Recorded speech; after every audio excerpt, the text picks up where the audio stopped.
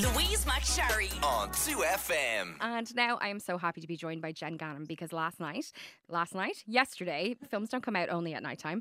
Yesterday, the film Zola was released in Ireland. It's the real life account of a waitress who's convinced to go to Florida for a weekend of stripping for big money, but ends up in a bizarre, dark, crazy situation. But the beauty of this tale is that it actually comes from a Twitter thread, a real life Twitter thread. So I thought we should talk about that, and I also thought we should talk about some other infamous Twitter threads, and who better to speak to about this than Jenn Gannon, pop Who uses culture. Twitter as a bin. I'm sorry. I've disturbed so many people with my tweets. I feel like I should just put that out there I love as a your disclaimer. tweets. I'm here for your tweets. So let's talk about Zola first of all. We've both seen it. Yeah. It's a great film. It's very stylized. It is, and it's kind of like, it's very fresh. That's the really important thing about it. And it's because they're using such a new medium like social media, like Twitter, for the basis of a film. It has to be innovative. It has to look stylish and fresh, I think, because it has to capture that immediacy of it. Because I think that's what's most important about basing something on something like a Twitter thread. Because with the original Zola Twitter thread, you were in on the story immediately. Well, she told it so well. She really did. Like, and A24, who brought out the film, they did something really clever for the promotional device. Like, they put it out, the tweets, as a book and sent it around to a lot of journalists. And I think that was really clever because it's a gripping yarn, no matter what way you put it. I remember it because back in 2015, Twitter didn't even have threads.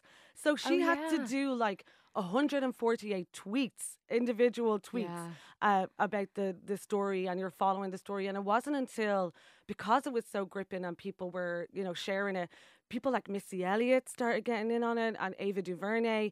And when they started sharing it, the story just blew up. And you were waiting for the next installment. You're like, what the hell is happening with this story? Like, and I also think, so the writer of the tweets, Isaiah Zola King, she knew that she was getting to a wider audience at a certain stage because she was seeing how many retweets it was getting, and then decided to kind of explain the street slang that she had as well. So she knew it was getting to a bigger audience. And I think it's just a fascinating way of plucking somebody from obscurity and putting them on a worldwide stage for their own genuine truth, though. Yeah. Like, it's coming from her lips, and it's not being manipulated by anyone. It's her voice. And I think that's the strongest thing about the film as well. I agree. Yeah, you get her voice in it. You really do. Yeah, it's her story, and you feel like it's being told to you. And also, her name is all over it. I loved that. Yeah. Like, her name is all over the film. It's all over the credits. Like, she's really getting the credit for this because, it's her story. Yeah.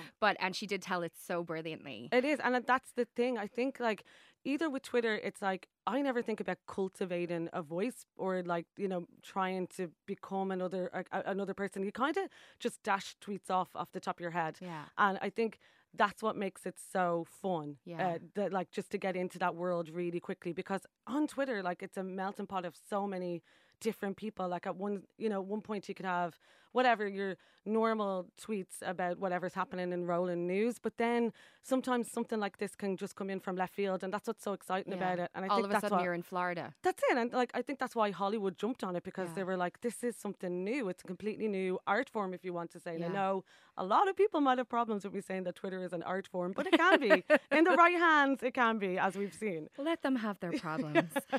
So look, we won't give too much away about the film, but I would almost call it a romp, but a very stylized romp. Like, you don't know where it's going. Yeah. It's kind of like a crime caper. It's like, if you've ever seen Spring Breakers, it's kind of like a better Spring Breakers, or a little bit of a bling ring kind of into it as well. If you liked those films, I think you'll love it. I think those are fair comparisons. But the thing is, as you said, like, this is obviously not the only thing that has been pulled from Twitter. So let's talk about some other Twitter incidents that have turned into other forms of media. Yeah, because it's rolling media, because it's 24/7, you're getting it all the time.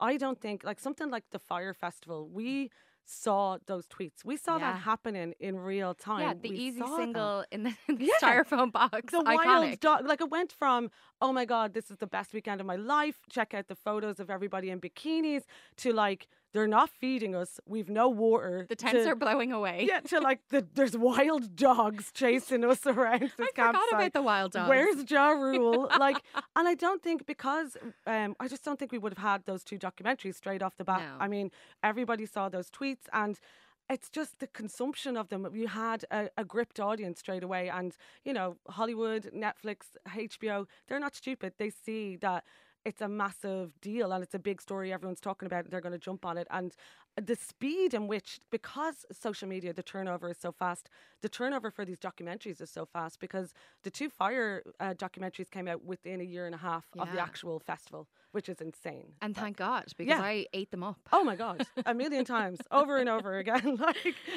what's another one? Well, also because, you know, it also can give traditional media a kind of uplift. Social media can, because something like in 2017 there was the New Yorker short story Cat Person, which was about a 20-year-old girl, her dating mishaps with this man, older man, who kind of seemed quite manipulative, and it went viral on Twitter. Somebody of influence tweeted, has anybody read this story? And then it went wild. And like, let's be honest, short stories from the New Yorker don't often go viral. You know, come on. Like, some English professors were having a field day then going, oh, hey, check out my story. And it's like, no, it's not the same. It doesn't have the same impact, because this had a lot of themes that on Twitter, a lot of younger people were talking about consent, about privilege, all of that kind of thing, and ideas about whether or not it was a fictional story or a non-fiction essays.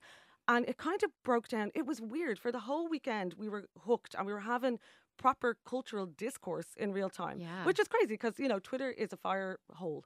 It's a trash fire, usually. But something like that brought a lot of people together and had a lot of different opinions about literature, which never happens.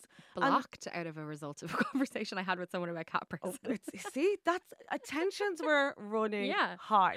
And that's what can happen. People get so into things. And that's, I suppose, why often they do draw the attention of editors, producers, whatever, because they see the kind of, people are so emotionally invested in their Twitter feeds that everything's kind of heightened, isn't it? That's it. And there's conversations happening around it that would have never evolved on a dry New Yorker message board, because they're only hitting a certain market. They're only hitting the people that subscribe to the New Yorker, whereas this blew it wide open. It had people that had never read the New Yorker in their lives commenting about it. And so the author ended up getting actual short stories published.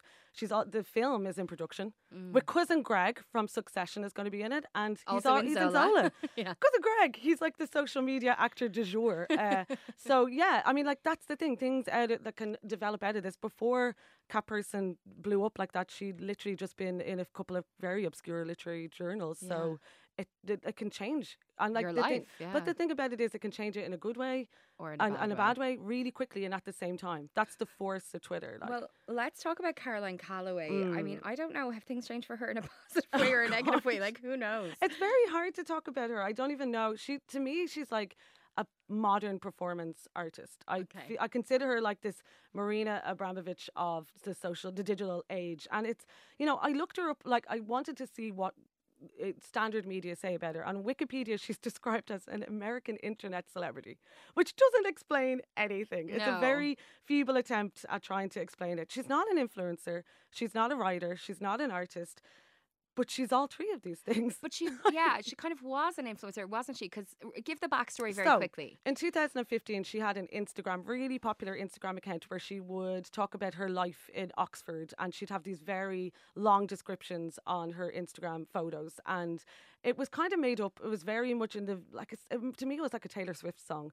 Very much about like this guy who was kind of like Prince William that she was in love with, and all of their various whatever was happening with them. She got a book deal out of that. But the book never happened. She never wrote the book. We're still waiting for this book, Caroline. And then she became like, a circus was built around her, because then she kind of pivoted into influencing and wanted to hold these workshops. And the workshops were abysmal. This is when I first came to know her, because she was supposed to be having the workshop. She'd sold loads of tickets, and she was having a meltdown on her Instagram because all the candles had arrived for like the gift bags, but she didn't have enough space in her apartment for the candles. And she was like, "OMG, you guys, what am I gonna do?" And then, "OMG, you guys, I don't have a venue. OMG, you guys, I don't have like, nothing." Do you want to just come over to my house and drink water out of a mason jar? That's like. But people had paid. How much did they pay? $50 for a ticket to sit in this house. Like, it was so bizarre. So then she became known as the scammer supreme, because she never gave anybody money back, because she said, well, they were having an experience with me and I never said exactly what this whole event was going to be. The internet. So she has this infamy about her, and nobody really knows what she does or how she has the power. We give her that power Yeah. by paying attention to Well, her. this is the thing, and she's on TV shows. She gets invited to be guests on X, Y, and Z. I believe she got another book deal, even though she never wrote the first book. Like, you know, it's I wild. want that. I will have. Please give me a Give book me deal, one and of Caroline's book and deals. I won't write the book. Come on, let me. We're really tight for time, but I really want to talk about Seamus O'Reilly because Yes. we had him on the show. I think it was only last week.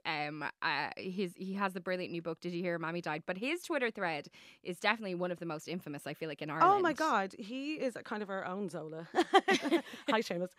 So in 2018, he wrote this Twitter thread about, well, he was working one night and he had to serve Mary McAleese, the then president, and he was, let's say, worse for wear. He didn't know he was working, No. and he partook in some substances. Nighttime activities.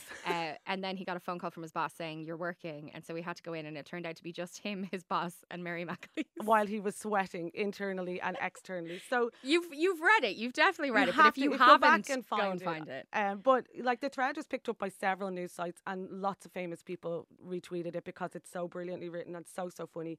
And one of them was Eva Wiseman in The Guardian, and she's a commissioning editor, and she got in touch with him after reading other work that he had done and offered him a column there. So I mean, from that, he was able to, you know, write his book, and his book is amazing. It's a amazing. must read. Yeah. But so I just think, you know, it's one of those things where social media, Twitter can kind of single out someone's genius, Yeah. and someone can be the hero of the day where everybody's talking about them for the day. And when it's a positive, it's amazing. Yeah. Something like that could happen. Yeah. Because, like, I mean, the thing about it is, Seamus is a great writer. He would have made it anyway. Yeah. But it kind of just talent is made there. it like rapidly happen for Yeah. him then. You can kind of carve out a space for yourself, can't you? Exactly. Yeah. Yeah. When it's good, and when it's bad, it's hard. When it's bad, it's the worst. Let's not forget that. Jenn Gannon, thank you so much for taking us No. through all of those. I can't wait for your viral Twitter thread, which will God. take you into international fame. I'm sorry, Adam Driver or Timothée Chalamet. Louise McSherry on 2FM.